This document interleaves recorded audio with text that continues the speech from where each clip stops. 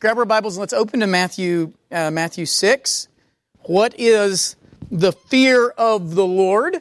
So we tried to answer last week, or at least start answering. The reason we wanted to answer that question, what is the fear of the Lord, was threefold. One, the Bible says it's a very important thing. The fear of the Lord is repeated over 100 times and listed in a very important way.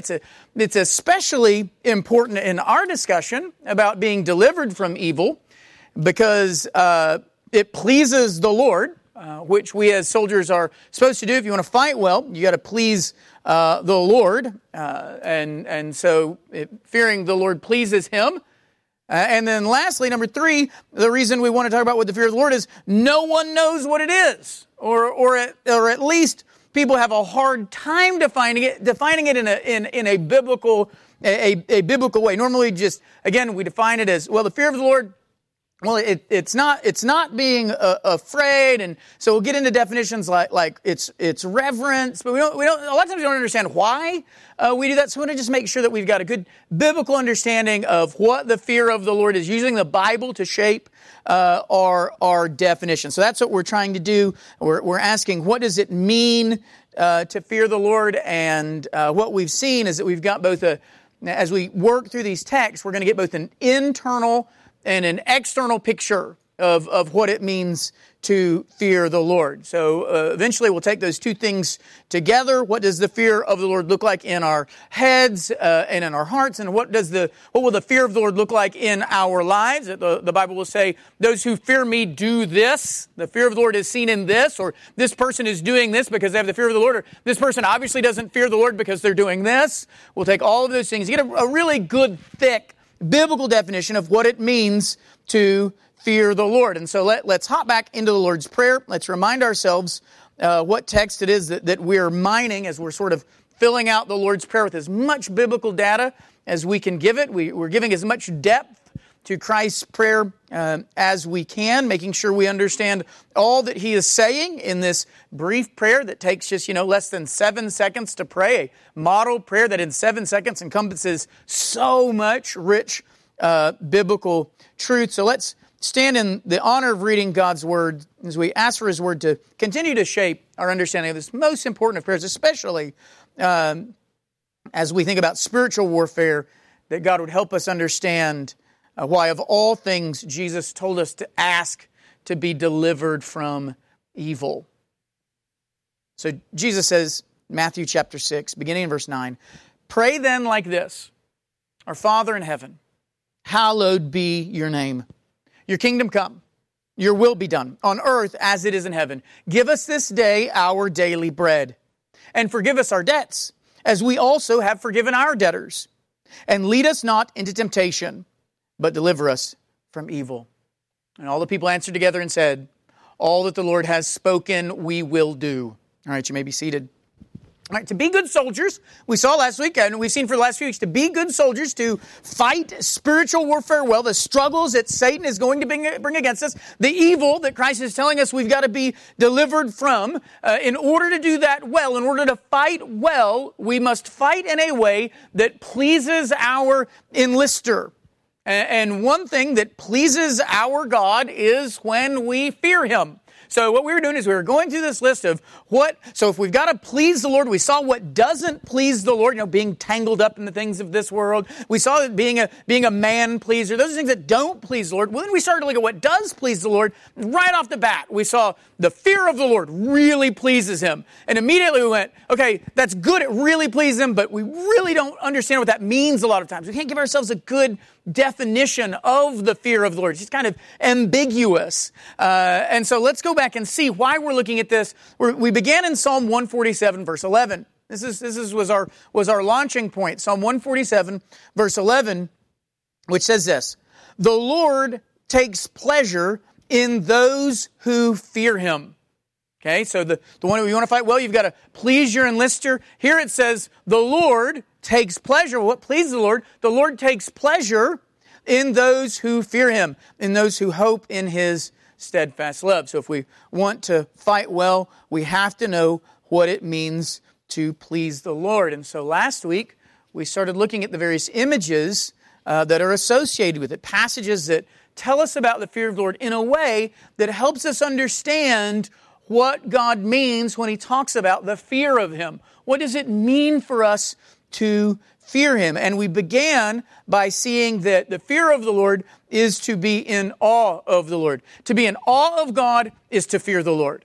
To be in awe of God is to fear the Lord, is to be shaken by His glory, to see God as the most glorious thing. It might help us to remember that the word for glory in the Hebrew is a word that means something is weighty, something is heavy. That's the word glory, that kavod is a heavy thing. There's a heaviness to God. God's glory is a heaviness, and there's something weighty about God, a gravitas, if you will.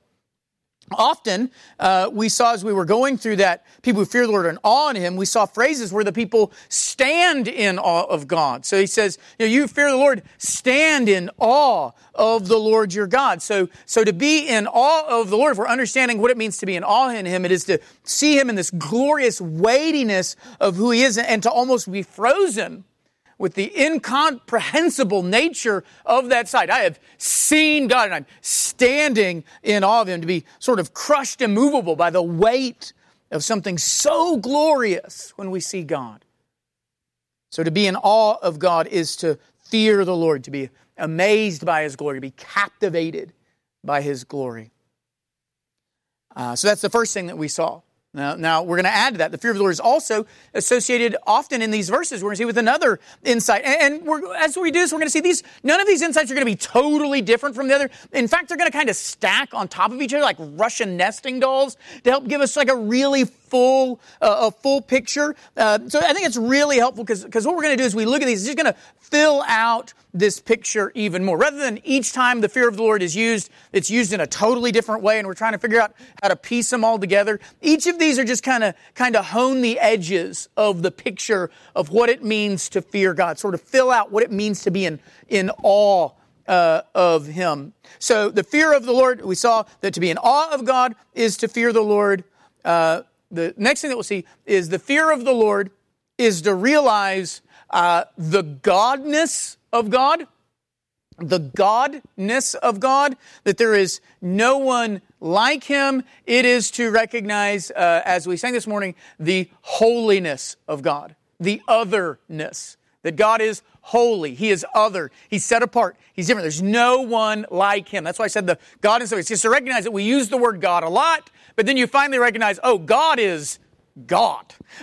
He is God. And that's a pretty big, and like we said with the glory, it's a very weighty thing. So we're going to see when talking about the fear of the Lord, we're going to get that picture as well. The fear of the Lord is recognizing He is God. He is unlike anything or anyone else. And you can see how that would fit with the idea of being in awe with Him. You stand amazed, you stand in awe because you're seeing something like that you've never seen before. You've never seen anything like Him. That's why you stand in awe of God. You don't stand in awe of something you see all the time, right? No one steps outside and goes, stop.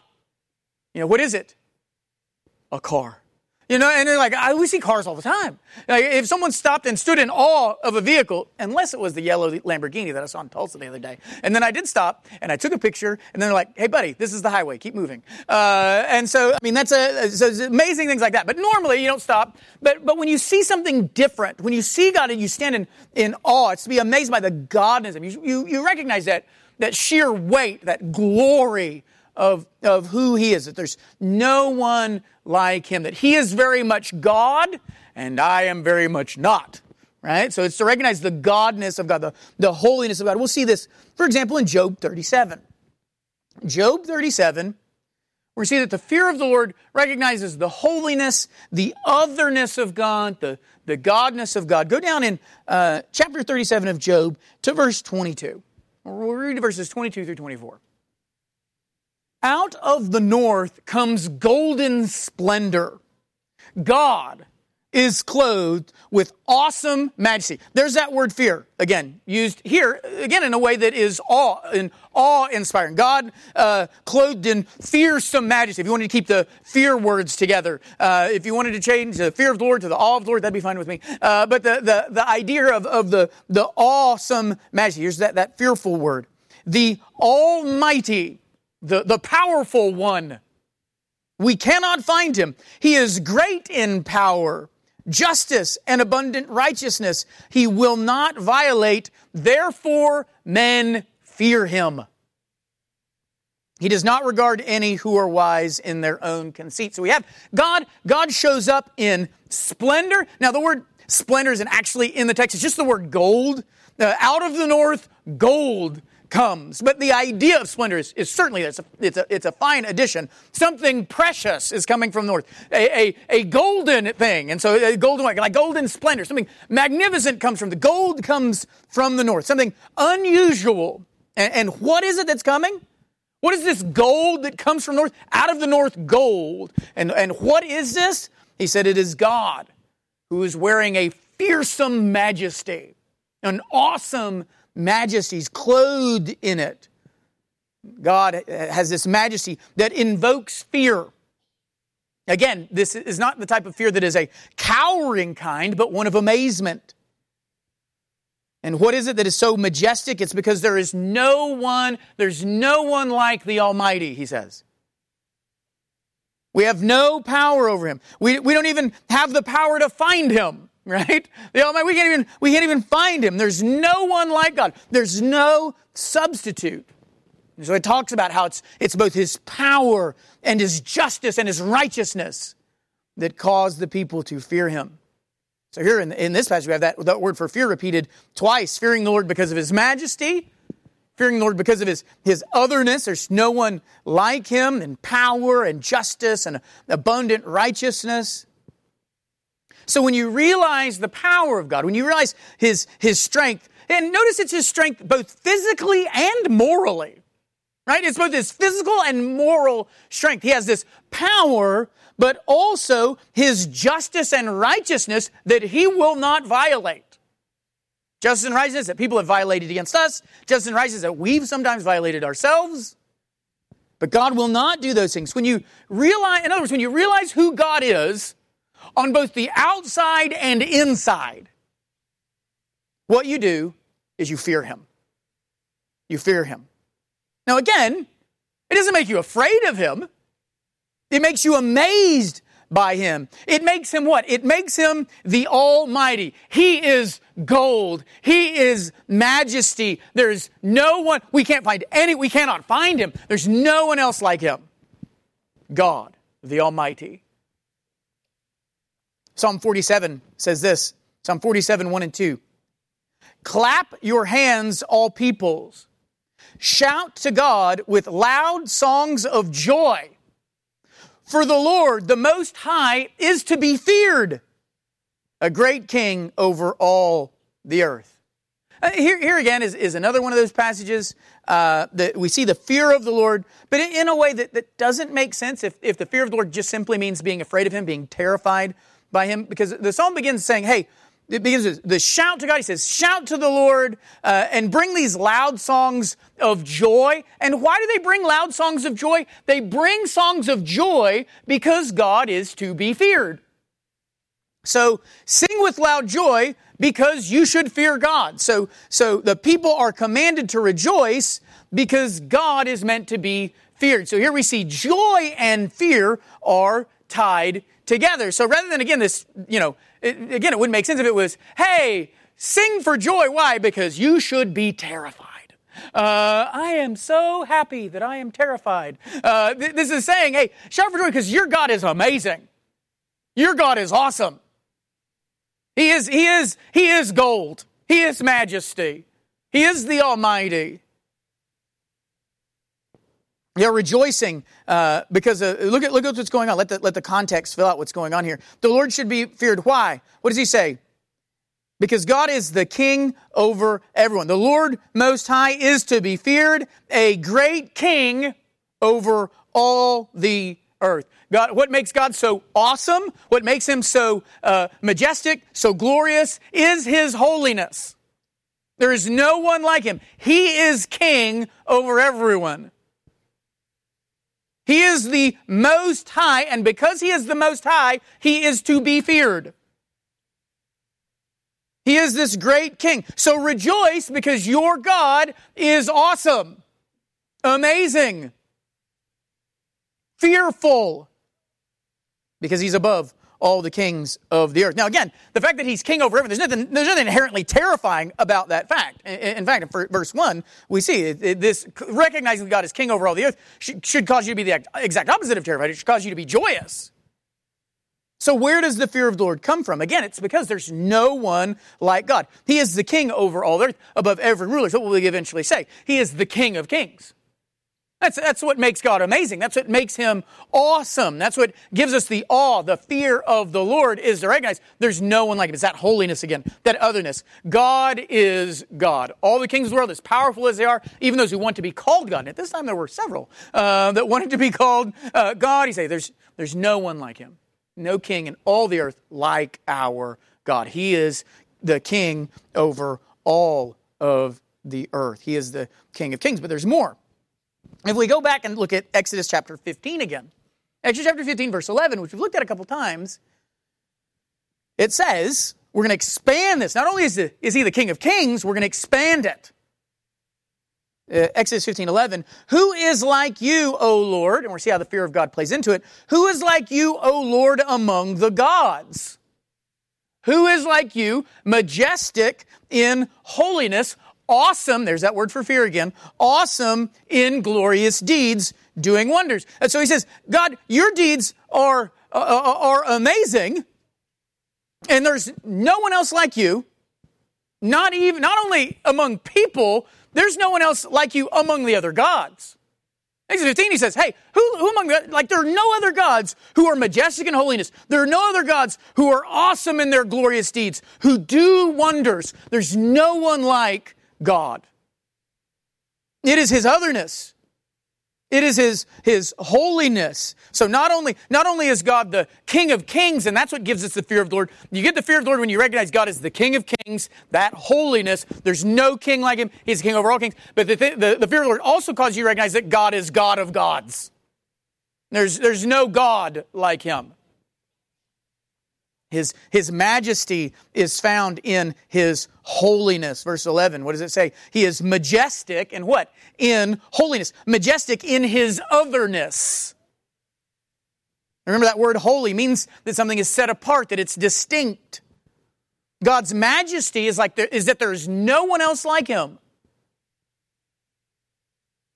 Which is exactly what we saw in Job 37, right? That God was what? God is clothed in fearful, awe-inspiring majesty. He's clothed in it because there's nothing and no one like him. So he clothes himself in majesty because there's no one else like God. Among men, no one else like him. Even among the gods, there's no one like Yahweh. There's no one like our God. No one like the Lord.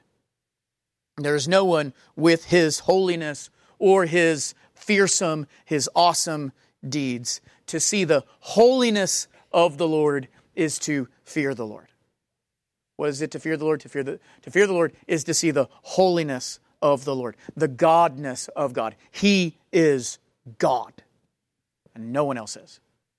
King of kings, Lord of lords, God of gods. To recognize that is to fear the Lord. So you've got being in awe of God, you've got the holiness of God. So to be in awe of God's glory and holiness, if we're combining these things, we're filling it out, to be in awe of God's, to stand in awe, amazement of God's glory, his weightiness, and his holiness. He is weighty, and he is the only one weighty like that. He has gravitas, he has power and strength, and there's no one else that matches him. So you're in awe of God because he's got this glory, and he singularly has that glory. There's no one else like God. But let's see if there's more tied to the idea of the fear of the Lord in terms of what our hearts should be having, what the fear of the Lord looks like on our insides. And we're going to add one last thing to this, which is to fear the Lord is to hope in him. What we would say is it is to put your faith in him. This is actually the verse that got us started, right? You might have noticed it in Psalm 147. But in Psalm 147:11, it explains to us what the fear of the Lord is. And again, it's something that is a very joyous thing. Psalm 147:11, but the Lord takes pleasure in those who fear him, And then it's going to describe what it means to fear him. In those who hope in his steadfast love. To fear God is to hope in his steadfast love. The Lord takes pleasure in those who fear him, those who hope in his steadfast love. And we see the same thing. Psalm 33, you see the exact same thing. 33:18. Behold, the eye of the Lord is on those who fear him, on those who hope in his steadfast love. It's the same thing. Psalm 147:11, Psalm 33:18. Again, this is where being afraid or just being terrified, it doesn't make sense, because what is it to fear the Lord? It is to hope in his love. And that's not exactly a frightening prospect. In fact, I would dare say it's probably the opposite of a frightening prospect, to hope in the fact that his love is steadfast. The fear of the Lord isn't a dread of God, it's actually a hope in him. And we actually saw this earlier in Exodus 15, when we saw that how God is awesome and fearsome in glorious deeds. Well, when you go back to Exodus 14, Exodus 14 is going to talk about what the fear of God looks like. And what is it going to look like? It's going to look like faith. So God's going to do these awesome and glorious deeds. He has these awesome deeds. Well, if we go back and see about these awesome deeds in Exodus 14, the chapter before, we're going to see how it's going to tie the fear of the Lord to our faith in him, our hope in him, because he does awesome deeds. Exodus 14:31. It's right before we get to 15, and it talks about his fearsome deeds, his majestic holiness. We see in verse 31, Israel saw the great power that the Lord used against the Egyptians. There's the Almighty, the powerful one, all those things that we saw. The Lord saw the great power, or Israel saw the great power that the Lord used against the Egyptians. So the people feared the Lord, and they believed in the Lord and in his servant Moses. When the people fear the Lord, the result is they believe in him. Now, that word belief is the same word said of Abraham, that he believed God, and that when Romans retells that passage, it says that Romans will say he had faith in God. So this word belief is then pulled by Paul to say, what is that belief? What is that believing? It is to have faith. To have faith in God is to fear him, to believe him, to hope in what he says, to hope in who he is to fear him. We see fear and faith in Psalm 40 as well. Psalm 40, this great psalm that we sing, especially when we're going through difficult times. What does it say? He drew me up from the pit of destruction, out of the miry bog, and set my feet upon a rock, making my steps secure. So I was unsteady, I was being pulled down, destruction. He put me up, gave me a solid foundation, put me on the cornerstone, right? He put a new song in my mouth, a song of praise to our God. Many will see and fear. There's that word fear. The word awe. And put their trust in the Lord. So because God has done such amazing things for David, others are going to see these amazing things and are going to fear God, fear the Lord, and the result will be they put their trust in him. They trust him. They hope in him. They have faith in him. They will fear him, which will mean what? They will trust him. A great example of this is seen in the story of the centurion at the foot of the cross. Matthew 27:54. When the centurion and those who were with him, keeping watch over Jesus, saw the earthquake and what took place, they were filled with awe. Guess what the word there for awe is? Fear. Phobeo, where we get the word phobia. They were filled with phobia. They had Christophobia. They were filled with awe and said, what? Truly this was the Son of God. Again, the word there, awe, is the word for fear. What is happening here? The centurion's fear of the Lord is seen in the centurion's belief, his faith in Christ. Truly, this was the Son of God. Now, you have to remember that phrase isn't just sitting there at the end of Matthew. That phrase, this is the Son of God, is a phrase that has been throughout Matthew and the Gospels an exclamation of faith. This isn't just him saying, oh, well, you know, he was the Son of God. Rats. We got that one wrong, Caesar. Maybe next time. No, it is a exclamation of faith in what you have seen and in who Christ is. So Matthew 14:33, those in the boat worshiped him, saying, truly you are the Son of God. That is then picked up at the very end of Matthew by the centurion. Truly, this was the Son of God. John 1:49, Nathanael answered, Rabbi, you are the Son of God. You are the King of Israel. Fear of is faith in. Okay? Fear of is faith in. In fact, in some passages, to be a believer, to be a Christian, is to be called a what? A God what? Fearer. Jonah 1:9. Jonah's talking. He said to them, so this isn't just a New Testament reality, Jonah 1:9. And he said to them, I am a Hebrew, and I fear the Lord. I fear Yahweh, the God of heaven, who made sea and dry land. In the book of Acts, you've got the word being used to describe those who are not Jews by birth, but who have come to fear the Lord. For example, Cornelius is called a God-fearer, signifying that someone who has taken their faith, their fear, from their original gods and recognized who the real God of gods is.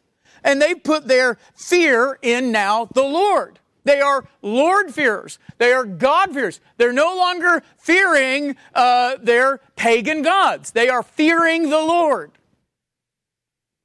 Again, fear of is faith in. To place your faith in God's steadfast love is to fear the Lord. To place your faith in God is to live in fear of God. Is the fear of the Lord.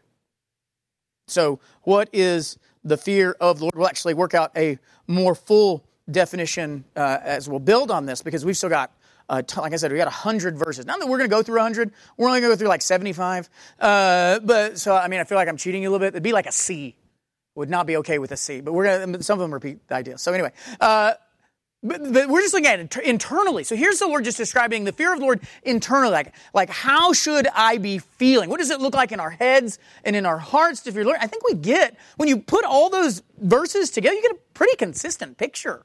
A pretty full and consistent definition of what it means to fear the Lord. It is to be in awe of God and His glory. It is to see God as God, that there's no one like Him, that He is holy. It is to believe in Him, to put your faith in Him.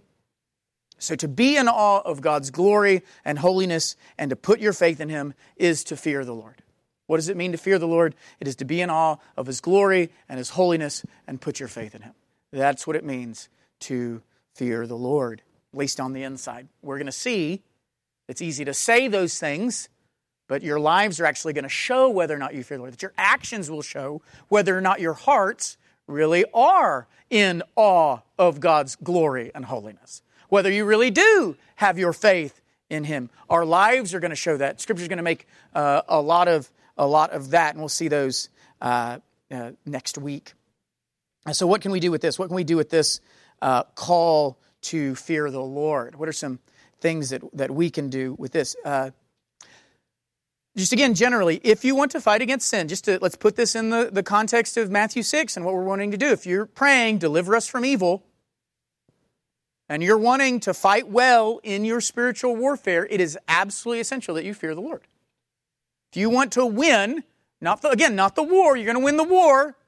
That's not in doubt, but if you want to win the particular battles that you're in, so you don't deal with the consequences of your failures in this battle, in your failures that come when you say something you shouldn't say or do something that you shouldn't do, and all the consequences that'll mean for your life and your children's life and your children's children. If you want to make sure that you win every battle so that your life and their lives are not filled with the collateral damage, and so that you are glorifying the Lord in everything that you do, you've got to fight well. And one thing you've got to do is you've got to please the Lord. And that means you have to fear the Lord. So when we're going over these verses and we're looking at this, I don't want this to just be definition hunting. I don't want us to just be able like, well, I now know what it means to fear the Lord. So if anybody ever asks me what it means to fear the Lord, I'll be able to say, it's to be in awe of His glory and holiness. I don't just want that. We're like, oh, finally, I understand the fear of the Lord. Now, I don't just want you to understand the fear of the Lord, like definition-wise. I want you to understand the fear of the Lord. Understand the importance of it. For your own particular fights against sin. Fearing the Lord is going to be absolutely essential for you to win the battles that Satan brings your way. For you to fight well, you must fear the Lord. So take those things and make sure that those are true in your life. Now, last week we talked about the to be in awe of God. So I'm not going to hit on that too much, but I told you to ask yourself, are you in awe of God? Does He have a glory that is a fearsome, awe-inspiring glory to you anymore? Do you stand in awe of God anymore? Or is He much like the cars that you see outside? Where He has become familiar to you. And God has lost a bit of His awe, a bit of His glory. He's not as weighty as He used to be. I mean, they think this is part of the childlike faith that we need to have. God still needs to be weighty, and we can see how that's added this week, the holiness of God. We need to go back to the recognition that God is holy. There's no one like Him. There needs to be a weight to God, a gravitas. So to treat the Lord as God, to fear the Lord, is to see Him as holy. I mean, do you treat God as God anymore? Do you treat Him as holy? I mean, I know there's a temptation on one side, a ditch on one side of the road to sort of treat God as if He's just this being up there that's just sort of watching everything. We're almost afraid to even look at it. I know the error on that side. As if God doesn't really care about us, He just saves us and just sort of still, He's like, don't look at me wrong, or something like that. I understand that, but the other side is to be too familiar with God, of letting God lose His godness, His holiness. If you're going to fear the Lord, then we must see God ever and always as the Almighty, as God. As the one who made, in the passage we looked at, the one who made heavens and earth, the one who made everything in them, the one who's controlling the wind and the rain that came through last night, the one who is controlling the hearts of kings and presidents, who's working all things according to His will and for His good purposes. We've got to continue to treat God like the one who is all those things. So if we want to fear the Lord, Christian, you've got to ensure that God is God still in your eyes. That He is still holy, different. There's nothing like Him. And that still amazes you. That the more you learn about Him, God doesn't become smaller, He becomes bigger. That's one thing. The more you learn, unlike everything else, the more you learn about it, the less scary it gets. And the more you understand, well, if you really understood how lightning worked, it would be less scary. And I'm like, if you really understood how lightning worked, it would be more scary. If you understood the one controlling all of that, you wouldn't be like, oh, that's not, you'd be like, oh. The more you learn about God, He doesn't become smaller, He becomes bigger. We've got to make sure that is true. Because if you're learning more about God and He's becoming more familiar rather than more holy, then you've got your learning messed up. Because to truly understand who God is, to grasp who He is, the more you know about God, the bigger He will be, the more God He will be. Those who fear the Lord don't just see God in His awesome sort of glory and His awesome holiness. There's no one like Him. He is weighty. He has gravity. And there's no one else that has gravity like Him. So He's holy. No one else like God. No one else weighty like Him. Those who fear the Lord have their faith in God. Is your faith in God? Are you a God-fearer? Your hope in this world, your hope in the world to come, are those hopes rooted, fixed in the fact that God is God? Are they bound by what He has said? Is your hope in God alone? And again, that alone is very important. Because all of us in here would say that our hope is in God, our faith is in God, but is your faith in God alone? I mean, how can we ever call the nations to fear the Lord? Call the nations to put their faith in Him, their hope in Him, if our own faith is sort of, bifurcated. I mean, pagans are the ones that are supposed to be hedging their bets, right? Pagans are the ones that are supposed to have idols, altars to all of the gods, including God. As Christians, our faith, if we fear the Lord, our faith will be singular. Our faith, our hope will be in Him and in His steadfast love and in nothing else. But if you looked at your life, could you really say you're placing all your bets on that reality? Or are you saying, yes, God is faithful, He has steadfast love, but just in case, I'm going to make this choice for myself, I'm going to make this choice for my family, I'm going to make this choice for my future? Because if God isn't steadfast, then I'm really going to be in trouble. To fear God is to have faith in Him.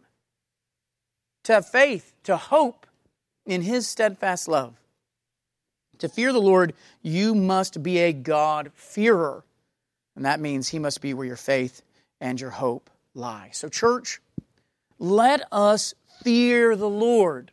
Let us be in awe of our God this week. Make sure this week that you are going out of your way to stand in awe of His glory. Let us see the otherness of God. Let us see His holiness, His godness, and let us put our faith in Him and in His steadfast love alone. May we be a church of God-fearers. For it is the God-fearers that are delivered from evil. Let's pray. Take a moment and ask the Lord that those things would be true of you. Ask the Lord that you would be amazed by His glory, that you would stand in awe of Him. Think about your life and think, when's the last time you were really just frozen by how amazing God is? I mean, it is amazing that He gives His friendship to us. It is amazing that He makes us His children. When's the last time you were just grabbed by His glory? We even do this, even when we open God's Word, we can be so flippant about it. When we sort of breeze through it and keep what we want to keep and cast aside what we want to cast aside. Are you amazed by the glory of God, the weightiness of Him? And then add to that, say, God, I want to recognize that there's no one like You. Your holiness. You are King of Kings. You are God of gods. You are the Almighty, and there's no one else anywhere else like You. Do you grasp His holiness like that? And then ask God to help your faith be rooted in Him. That your hope would be in His steadfast love. That someone could look at your life and say, that is a God-fearer. Why? Because their hope, their trust, their belief, their faith is only in Him.